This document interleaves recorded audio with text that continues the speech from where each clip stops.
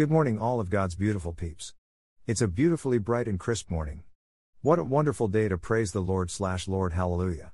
Get up and give your reverence to the Most High God and thank Him for all that He's done. He is doing great things, hallelujah, and will continue to do so for those who believe. Talk Jesus today and every day, somebody may need to hear it.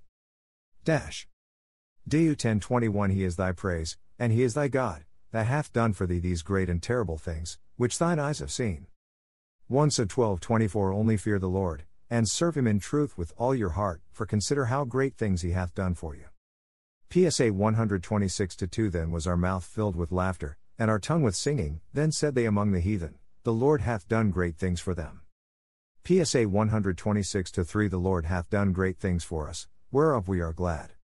Mar 5:19 Howbeit Jesus suffered him not, but saith unto him, Go home to thy friends, and tell them how great things the Lord hath done for thee, and hath had compassion on thee. Luke 1:49 For he that is mighty hath done to me great things, and holy is his name. Luke 8:39 Return to thine own house and show how great things God hath done unto thee. And he went his way, and published throughout the whole city how great things Jesus had done unto him.